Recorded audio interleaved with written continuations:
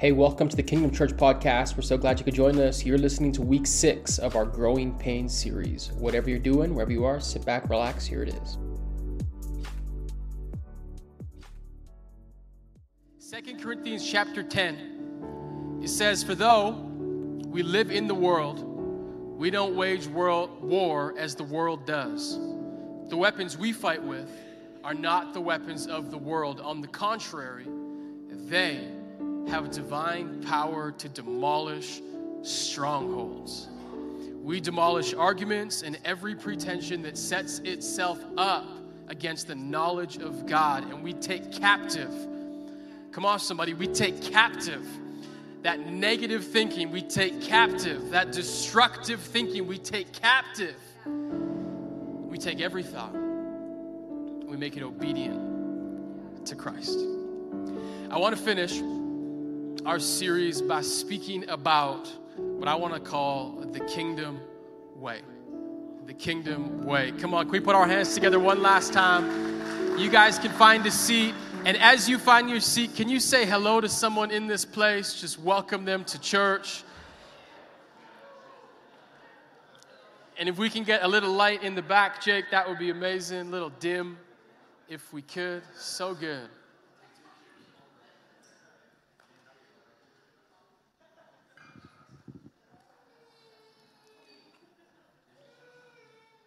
Come on. Hey, if you are new or visiting, or you just got here by random, my name is Harrison, and I'm just so excited that you could be here today. On behalf of my wife, Christy, we just want to welcome you guys all to church. We have the privilege of leading an amazing church, and just the privilege of being a part of what God is doing here in St. Albert. I hope you guys understand that God is doing amazing things right here in this place. And man, I'm just privileged to be a part of it. And excited to go this morning. So, you guys ready to go this morning? Come on, 9 a.m. Let's do this. So, I have some practical advice this morning. I think I have some spiritual advice this morning. But before I get into any of that, I have to give you guys some fashion advice. So you guys ready?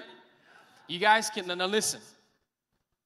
You can take this, you can leave this. I'm just telling you what I'm seeing out in the streets.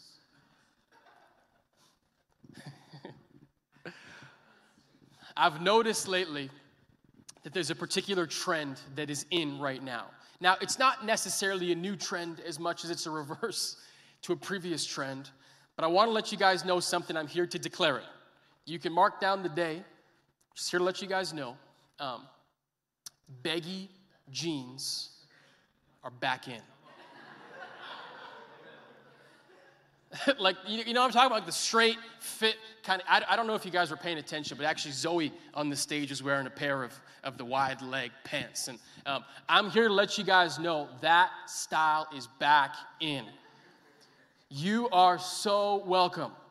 And I'm just letting you guys know how it is. And I had been observing this for a while. And I've been dreading it for a while because I've been seeing it slowly. I'm looking around specifically in the female gender, and I'm like, why are their pants getting a little bit baggier? What's going on here? And then Christy and myself, it was her birthday this last week. Happy birthday. We went to the mall, and at the mall, I just began to observe the people because that's where the trends begin, at West Edmonton Mall. And as I was walking around, going in the stores, I saw time and time again the straight legs are back. You got any fashionistas? You agree with me in this place? That's what you've been seeing. Now, I'm here to let you know I don't like it. And I'm old enough to remember when skinny jeans made their way back into the public arena. And I, at the time, said to myself, I will not wear tight pants. You won't see me. I'm not going to do it. But as time went on, I fell susceptible to the devil's tricks. And I began to wear tighter pants. And now, as I see that the wide leg trend is in, there's a part of me that says, I'm not going there. I'm not going to do it. But I also know that, as fashion trends go, it's really hard to stand out. it's really hard to be different. And I've noticed something about fashion, two things about fashion that I want us all to understand, and then I'm done with fashion because we're getting into the word today. Two things with fashion. Number one is this. You can write this one down. Fashion is fleeting. And what I mean by that is that fashion changes. And so what is in one day is not necessarily in the next day. So woe to all of you that spend so much money on trends that don't last forever. But here's a tip. Just don't get rid of your clothes. Because what was out of style is coming back in style in a couple of years. So there's a tip for you. But the second thing that I've realized is that when it comes to fashion, particularly in cultures, it kind of happens by osmosis. And what I mean by that is that there is never a particular guide that we get in the mail or a messaging that tells us how to dress. Right? There are the few people that are at the front of the line and looking at the trends and what's the Biebs up to, all of these things. But for the most of us, we dress the way we dress pretty well just by looking around us. What's everyone else doing? And then that's kind of how cultures begin to have particular looks. And if you don't think that's how cultures have particular styles because you're so strong and independent and you do what you do and I don't follow anyone else, it's pretty simple. Just go back a couple of generations. Look at the 1970s. It was marked by particular hairstyles, right? Everyone's like, oh, that's a hairstyle from the 70s. If you go back to like the 30s, people are rocking top hats. And we don't do that today. Why? Because generally speaking, we as people have this thing where we want to look like everyone else. That's just the human condition. Now, done with fashion. Not talking about fashion today. What I want to talk about is culture. Because much like cultures have particular looks, I believe that cultures also have particular ways in which they think and particular ways in which they see the world. Every culture in all time has different ways in which they view the world. Someone in 2023 views the world vastly different than someone growing up in 1962. It's just different. Now, culture, much like fashion, is always changing. Now, what's difficult is fashion and culture and the way we view the world. Most of us view the world the same way we view fashion, where simply by existing, we begin to take on, we begin to carry all of these thoughts, all of these assumptions about the world, how things work, how things are going. Now, sometimes, and if you guys have been with us in this series, you guys have heard me talk about this a lot. Sometimes, culture has some good stuff. But then other times, not so much. And so what happens is that for followers of Jesus, many times we find ourselves in a little bit of conflict. Now, if you're in this room, you're not a follower of Jesus yet, that's okay. I love you. I'm so glad that you're here, and I want you to understand, I just believe that being a follower of Jesus is the best decision you can ever make. And so I'm not biased, but I want you to be a follower of Jesus by the end of today. So we'll see where it goes. But as a follower of Jesus, those of us in this room that would classify ourselves as believers, Christians, whatever vernacular you want to use, the truth is this: the way of Jesus and the culture of his kingdom many times will come in conflict with the culture that we find ourselves in. Now, culture, human culture, is fleeting. There's this cool thing. I would encourage you guys, I don't have time today, but go home and do some research. I know, what a sermon, right? I'm giving you guys homework. Go home and look up what is called the Overton window. It's really interesting. I don't have time to talk about it, but look it up when you get home. Overton window, how things kind of flow in and out. But the point is this: what cultures find acceptable shifts over time.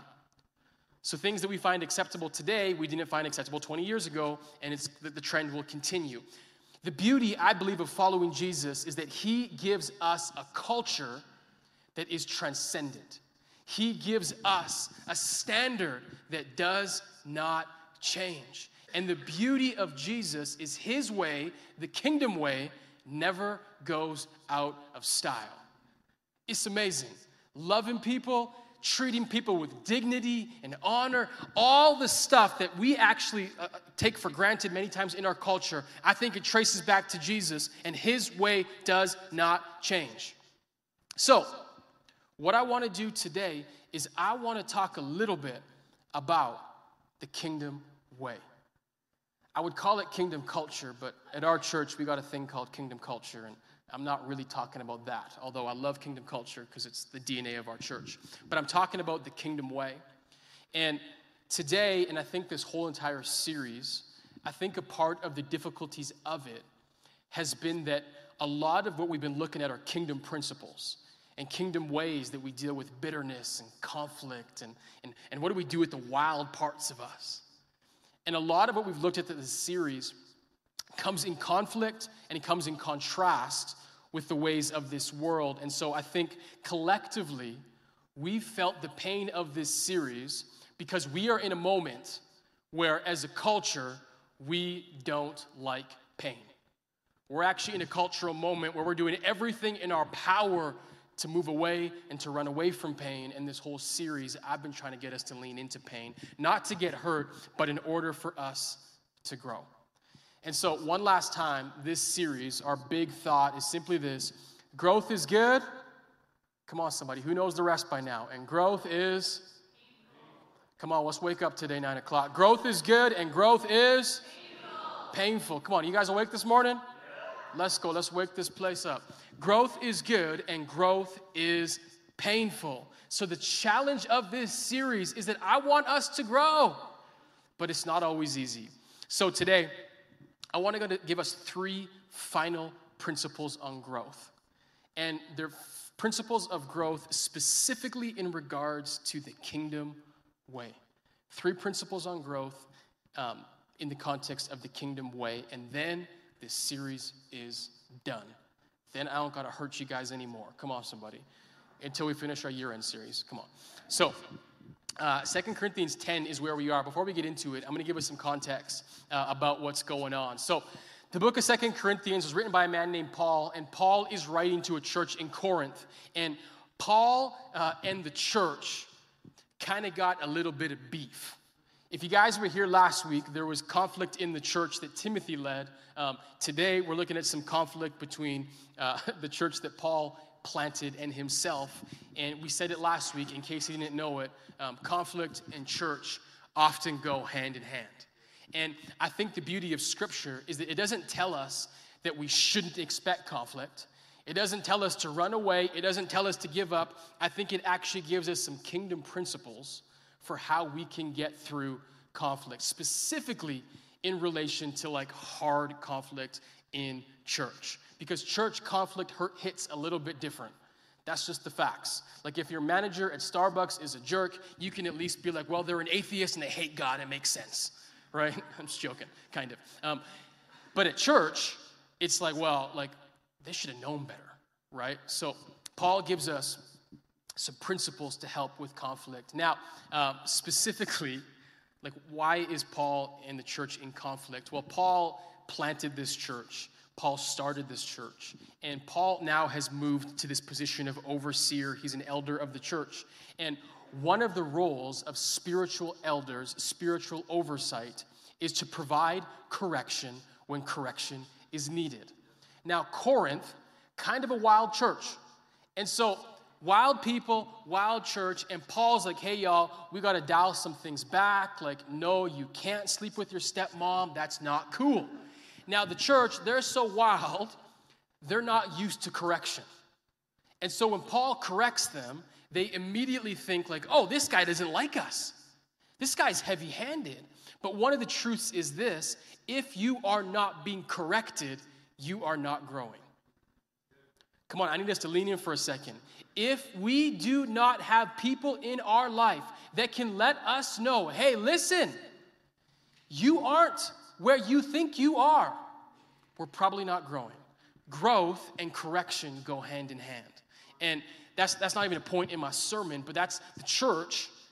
They couldn't understand Paul because they couldn't understand that correction and growth go together.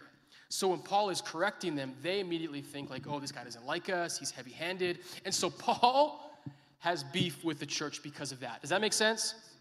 That's the context. Paul has conflict, and he writes the book of 2 Corinthians. This is the second letter he's written to them to address some of this conflict. And Paul is so gangster that, like, the church has beef with them, but he still calls for an offering. That's like when you know you're a man, right? Like, yeah, these guys don't like me, but still give, because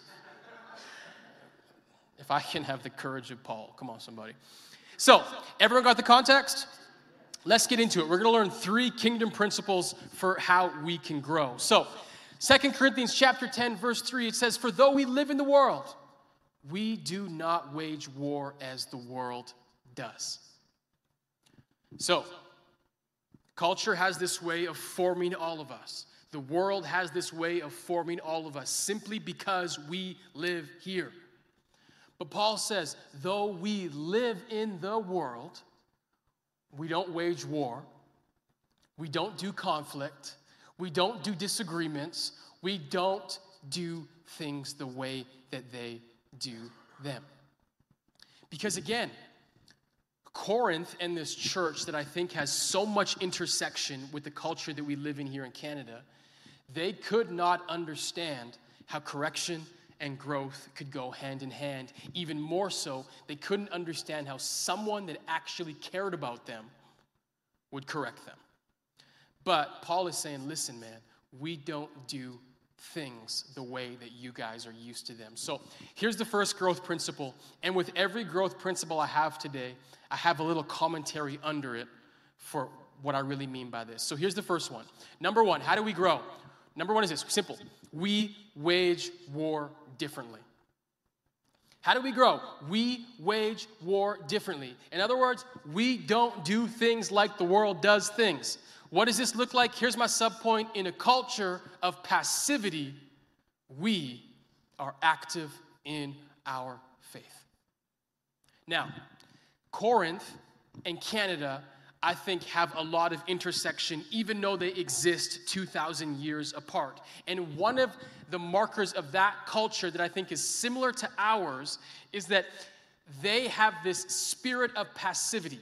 Now, when I talk about passivity, I don't mean that they're just like shy and they don't do things. What I meant was they took this kind of cultural attitude of like, I'm here, I exist, that which is good, that which I feel is fine, and ultimately, they stand for nothing. Everything is good, and that sounds great, but if everything is good, that actually means you stand for nothing. And so, if you want to understand the mind of a Corinthian in the first century, I'll show us this. This is 1 Corinthians chapter 6. Paul is talking to them. He says, I have the right to do anything you say. So he's like, hey, listen, you guys all say I have the right to do anything. But Paul's like, but not everything's beneficial. I have the right to do anything, but I will not be mastered by anything. He's like, you guys say food for the stomach and stomach for the food, and God will destroy both. So just keep it up for a second.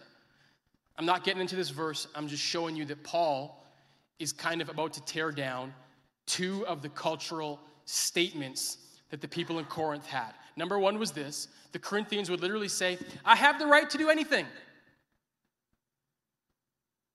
That's how they lived. Now, you're like, do we have like a similar kind of mindset in Canada? How about this one? Live your truth. Do you know what live your truth really means? It means do whatever you want. Do what you perceive as true. So there's that. I have the right to do anything. And then look at this. He says, food for the stomach. This is what the Corinthians said. Food for the stomach and stomach for the food. God will destroy them both. So they had this idea that, listen, what goes into your body doesn't even matter. Like, we're going to heaven one day. God's getting rid of this piece of junk. So whatever happened, it doesn't really matter. And so they had this really low view of the body. In other words, my body doesn't really matter. You only live once, right? So you guys understand what I'm saying? There's this culture of passivity that says, man, don't confront anything, don't correct anything, do whatever you want. And so for them and for this culture, when Paul does confront, they couldn't understand it. This culture, much like ours, was a hedonistic culture.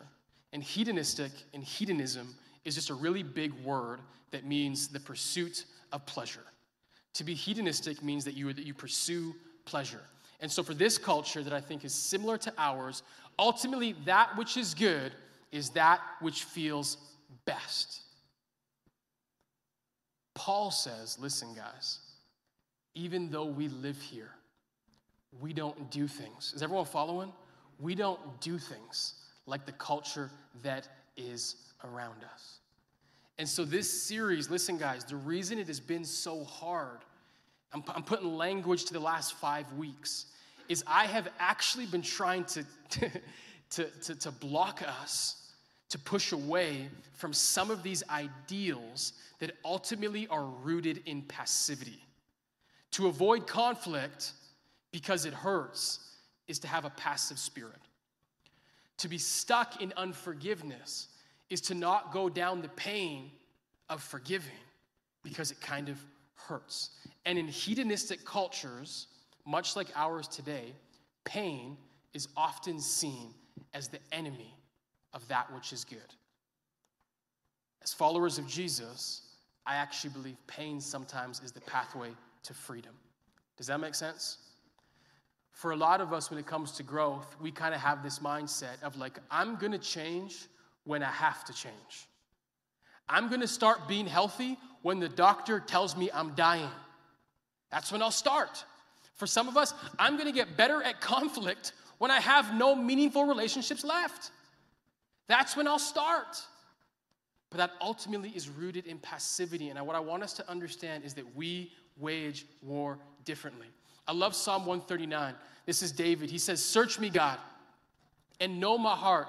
Test me and know my anxious thoughts." Look at this part. I love this. He says, "See if there is anything offensive in me, and lead me to the way everlasting." Listen, we are in a cultural moment right now where we are waiting to be offended. Oh my gosh, I hope the church doesn't cross me like the last. I hope this boss doesn't, we're waiting to be offended. But look at the kingdom way. The kingdom way doesn't wait to be offended. It actually flips it and says, God, is there anything offensive in me? Come on, somebody, the next time you're in conflict, what if we began to pray, God, what is offensive in me? What am I doing that is contrary to what you are calling me to do?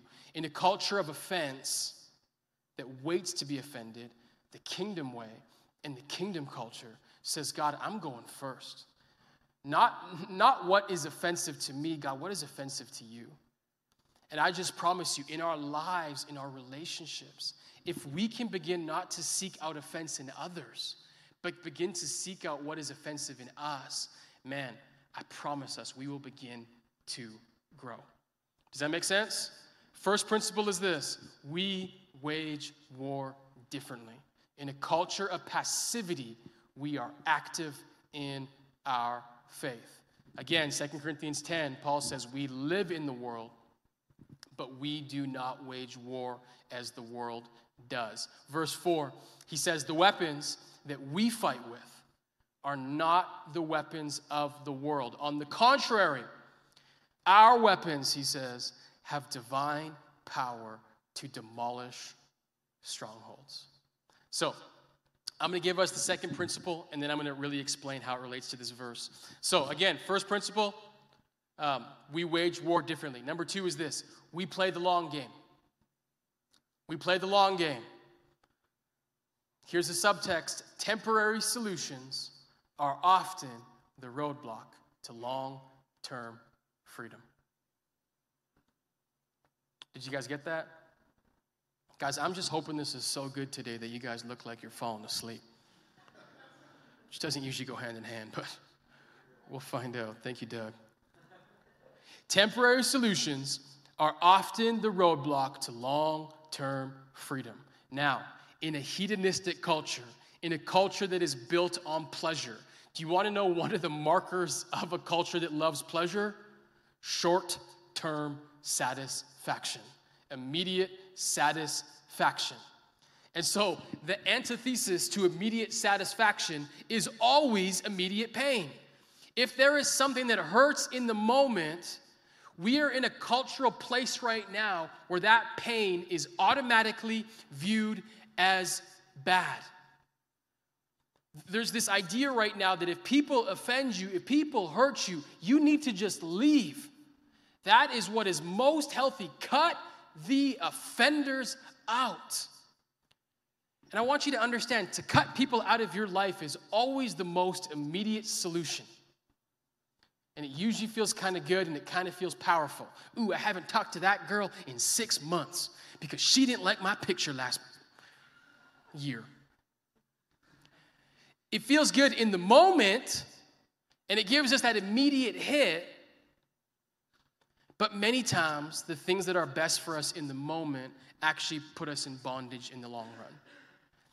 I avoid conflict in the moment, but in the long run, I realize I don't have any deep and meaningful relationships. So as believers, he says, man, the weapons we fight with are different. Because these world weapons are seeking to destroy. Kingdom weapons are seeking to restore. And here's why we need to play the long game. Because as believers, guess what? We're going to do life together. I hope it's in church. I hope we can do church together. That's amazing. But you know what? Life goes on.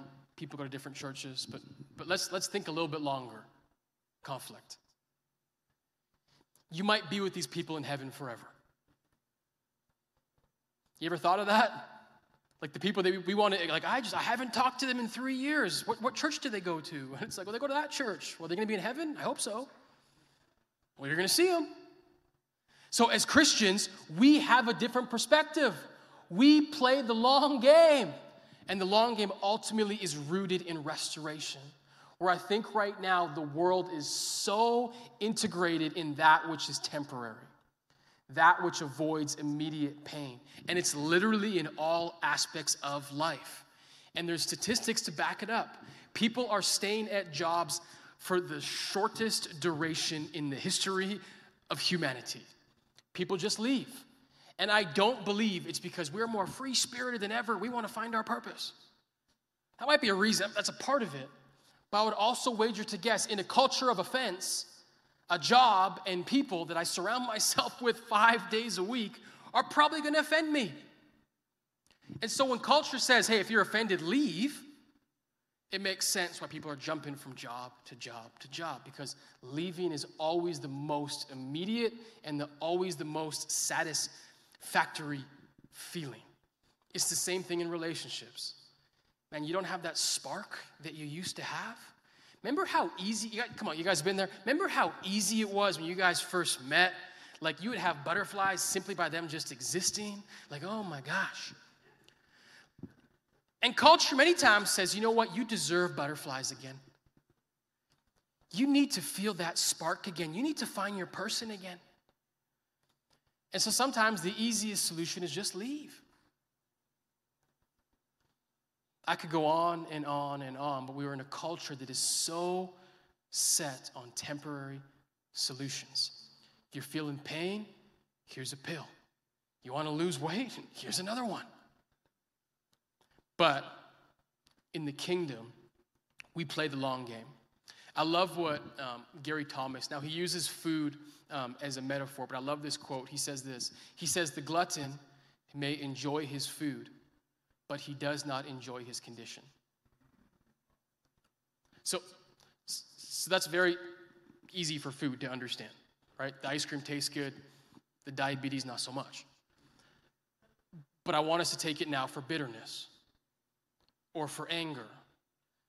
The reason we get angry is because anger makes us feel like we are in control. And the angry person, man, they enjoy being angry. It gives them power. But in the long run, the angry person does not enjoy their condition. Is that making sense? And so, the kingdom way, and here's the big point, the long-term way, Jesus doesn't want just temporary solutions. He wants us to be free. So look what it says. He says, the weapons we fight with are not the weapons of the world. He says, on the contrary, this is verse 4. He says, the way that we fight, the long-term way, it has the power to demolish strongholds. Okay, we need to understand this for a second, because this is a crazy verse. And this is a verse that should fill us with power and confidence. So, what's a stronghold? Here's what a stronghold is. A stronghold is a fortified area that is designed to protect you. So it's actually a military term, right? So people would build strongholds in the midst of war, like this is where we hide out, this is where we camp. In the Old Testament, you see David, when he's running from this guy named Saul, he hides in a stronghold because a stronghold is supposed to protect you. If you want a visual picture here, it's this. A stronghold is like a wall. Someone's throwing something at you, the stronghold is the wall that protects you. Does that make sense? Now, this is a weird statement. Can we put it up for a second?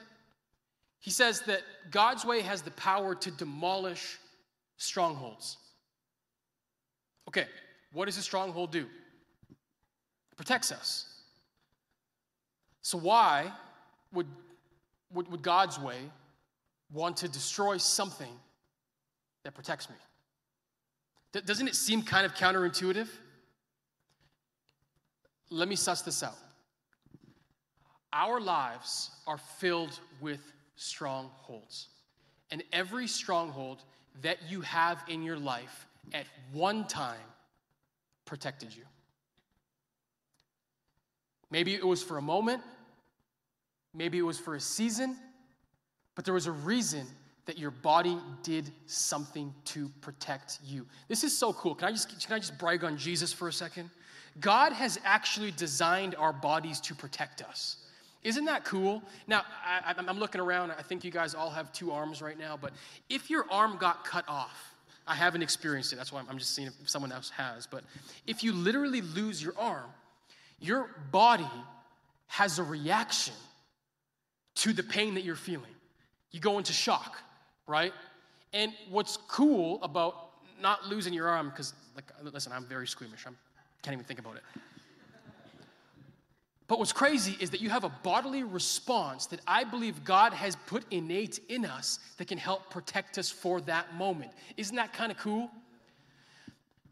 But what PTSD is, if you guys understand it, it is your body getting stuck in the state of protection.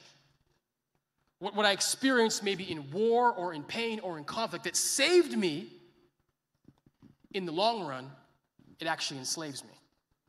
You guys following? So this is true in so many areas. For people that are abused, maybe it's emotional abuse. You had this bodily reaction where maybe it was your parents or wherever it was, and you were experiencing this abuse, and your body literally began to shut down. Because you're created in a way to protect. It protects you. And in the midst of the abuse, it's actually life-giving. But what happens over time when you are no longer in those situations, when you're no longer in those conflicts, when you're no longer in those fight or flight places, some of us still exist with those strongholds. Do you guys know what I'm talking about? And so we carry these things with us. And the longer we go from the situation, the more the thing that once protected us becomes the thing that holds us from freedom. And some of us, we live with this lie that says, you know what? I just don't know how to love. And so we have no deep and real relationships. We don't know how to open ourselves up. But what we don't realize is that our body just has those reactions when we get into close relationships where we begin to shut down. And the reason we begin to shut down is because our body is doing something. It's taking us back to that place where the thing that was once protecting us is now manifesting itself once again. Is that making sense? I'm really trying to describe this. And so as believers, here's what's cool. We understand that God in his foreknowledge has created us with bodies that are meant to protect us. But we also live on the other side of heaven, and so everything isn't perfect on this side. And so sometimes the things that once protected us in a season become the greatest stumbling block in the next. What Paul is saying for how we fight and how we grow, he's saying, man, listen, we play the long game. And here's the long game. I don't have to live with strongholds forever. I don't have to live in this heightened state forever. I don't have to live with these walls forever. Anxiety right now, is a cultural disease. And what I mean by that, and this is just statistically speaking, we are more anxious as a culture than ever. And I think one of the things that we want to do with anxiety is we want to learn how to get rid of it. Like, how can I just get rid of this anxiousness? How can I just not live with this anymore? But I just had this thought. What if anxiety was the body's alarm clock? What if the anxiousness that we feel is our bodies letting us know that something isn't right? And I think sometimes the world, we do a disservice when we just want to get rid of anxiety. Now, I believe as followers of Jesus, we do not need to live in a state of anxiousness. Hear me. But what if anxiety was actually a gift from God to let us know something's off? And there might be something deeper that you have to deal with that is keeping you stuck in anxiousness. There might be some deeper pain. There might be some deeper wounds that a pill can never fix. He says we have the power to demolish strongholds. Now, here's where the church, I think, makes a mistake sometimes. We think we can cast out strongholds. Some of you guys, maybe you've been in the session already. I pray this away in the name of Jesus. I pray anxiousness away in the name of Jesus. And hear me, I believe in the power of the name of Jesus. But what if the thing you're trying to pray away was the very thing that God wanted you to explore, because on the other end of it was your healing, and on the other end of it was your freedom? And some of us are praying, God, remove the stronghold from my life. Remove the wall from my life. But Paul says, don't cast out the stronghold. Paul says, tear it down. I got to break it. You know what that looks like? And this is real painful. It's one brick at a time. And here's the starting point. I need to figure out where this thing came from. And most of the strongholds that we have in our life come from our greatest places of pain. And that's why, listen, man, I wish I could just sometimes cast out the stronghold. I wish. But what's hard is the moments when God says we got to go a little bit deeper. It's not that he doesn't want to heal us in the moment. It's that he wants us to be free. Because we play the long game. And so I want us to begin to ask a question right now. Because I know our minds are going. I know the Holy Spirit's enlightening some stuff inside of us. Those walls, that response. And for some of us, man, our bodies, we do things, right? We've developed, we call them addictions. And we don't realize those addictions are usually actually connected to pain. And so whenever I feel this pain, I go to something that's more immediate to get me out of the pain. Whether it's sex or porn or food or drugs or alcohol. So next time you get tempted, and whatever it is, ask yourself this question. What am I feeling right now actually? What's really going on inside of me? Because that addiction, let's pray. Like, I pray, God, cast this addiction out. I want you to be free. But what if your addiction was actually a clue?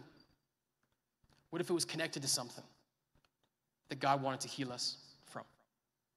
So here's the question. What is my stronghold telling me about myself right now? We play the long game. Does that make sense? Number 3. I told you guys, don't worry, it's the last week of Growing Pains. It's not going to be this painful moving forward. But I really want to help us. So he says, we demolish arguments and every pretension that sets itself up against the knowledge of God. And we take captive every thought and we make it obedient to Christ. So, how do I play the long game? Like, how do I play, like, to get rid of this temporary mindset? Here's the last kingdom principle. Submit to God's way. Submit to his way. Here's a subpoint. The greatest battle begins within. The greatest battle begins within. So we get so caught up with conflict, with social media, with whatever it is, and it brings us outward. We think, man, what are the policies that we can fight against? What are the people that we can fight against? But man, as followers of Jesus, here's the truth. The greatest battle begins within. The greatest war I will ever wage is not with a person, it's not with a place, it's not even with a power, it's in my own soul. And so, what does it mean to submit to God's way? Well, the verse again, it says, we demolish arguments and every pretension that sets itself up against the knowledge of God. The reason I talked about culture and fashion and trends is every single day, whether you know this or not, you're being fed ideas, you're being fed thoughts, you're being fed solutions that are completely contrary to the way of Jesus. There's a story in Scripture, and it just haunts me right now. There's a lady, and it says for years, she went to this doctor to try and get better. But Scripture writes something real interesting. It says, she went and she saw many doctors, but instead of getting better, she got worse. Now, this isn't a commentary on doctors. It's a commentary on culture. Because I think all of us have many doctors in our lives. For some of us, it's Instagram. It tells us what to do. Some of us, it's our friends. It's pretensions that ultimately come against the knowledge of God. And I wonder for some of us that have been trying to put some of these things into practice, how many of us have actually gotten worse, not better? How many of us feel more anxious than we've ever felt than ever, more broken than we've ever felt than ever? And here is one of the biggest cultural lies I believe going on right now. It is simply this, that which I'm dealing with, my plight in life is simply to manage it. I need to learn to manage my anxiety. I need to learn to manage my brokenness. I need to learn to manage my anger. I need to learn to manage. But I just believe that we serve a God that doesn't want to leave us as managers of our emotions, but He wants to give us the tools and the pathways to freedom. I believe in the name of Jesus, we don't have to live the way that we've been living.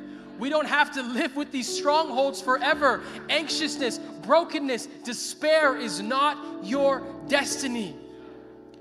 But the solution isn't on the other side of a one-stop shop for all that ails me. It's on a process of going a little bit deeper and submitting to God's way. Here's what's crazy.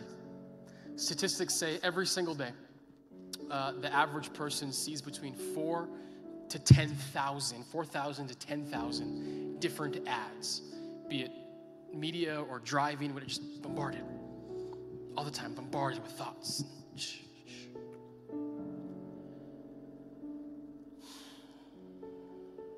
And so it's real hard to come into God's way when every single day I'm getting hit with all these different ways. And here's a deadly combo.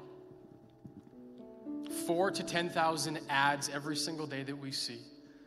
And 8% of regular church attenders read their Bible weekly. 8% of regular church attenders read their Bible at least once weekly. So here's the conflict. I'm getting 4,000 to 10,000 different messages every single day. And let me check my math, 92% of us, statistically, do not have God's truth or God's word in our hearts. And so we're literally entering the battle every single day. And the beauty of culture is like sometimes there's some good things in there. Sometimes there is.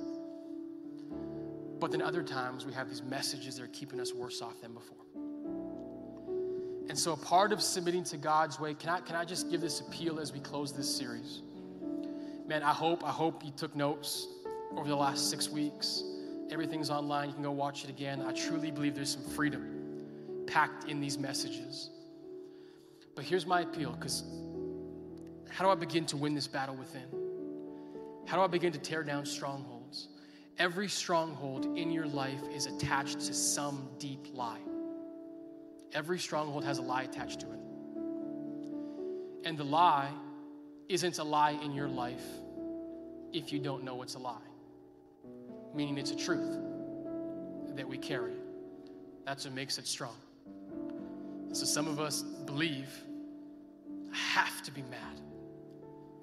I have to be angry. I'm just an anxious person. But if we don't know what the truth is, we can never replace the lie with the truth. So here's my appeal as we finish this whole thing off. Can I just challenge you to get into the Word? There's so many ways to do it. But just start right here. Start in the book of Matthew, New Testament. Get a Bible, start in the book of Matthew, and just start to read. And listen, we play the long game. So I'm not here to tell you pick up Matthew chapter 1, you get in the genealogy, your life is healed. This is what I've been missing. Adam begot Seth, oh my gosh.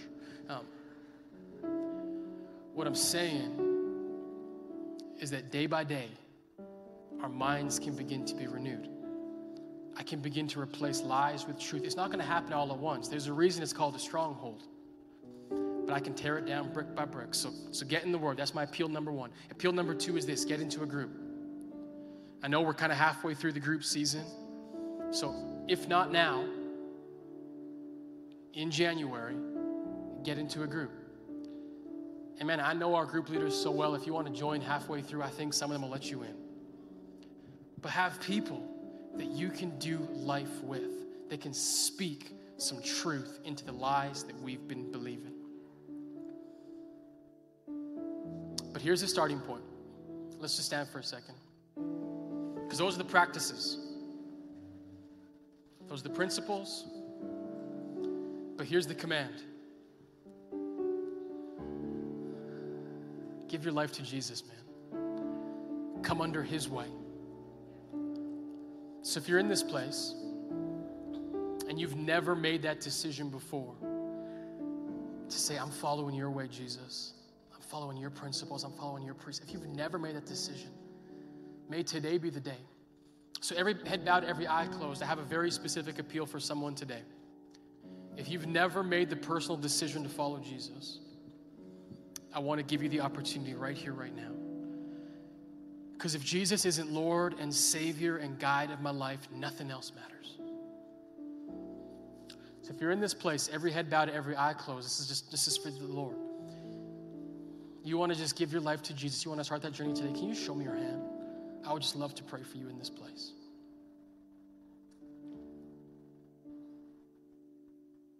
Thank you. Father, we've had 6 weeks where we've been stretched and where you're growing us. We want to be more like you, Jesus. So I'm just praying today that for some of us that came in this place with a stronghold, some of us that came in this place and we thought, this is who I am forever. God, I pray today, maybe the wall didn't come down, but a brick came down. Father, I pray for the people in this place making decisions to follow you today. It is the greatest, it is the best decision you can ever make. And I just thank you that you're stirring hearts. I thank you that you're changing lives. And so I just pray for freedom. I pray for a spirit of freedom to resound in this place. Thank you for your goodness. Thank you for your grace. We love you, God. We pray in your mighty and holy name. Amen. Amen. Hey, thanks so much for taking the time to listen to that message. If you made a decision to follow Jesus or you want more information, head over to kingdomchurch.ca. We would love to connect with you. Until next time, take care.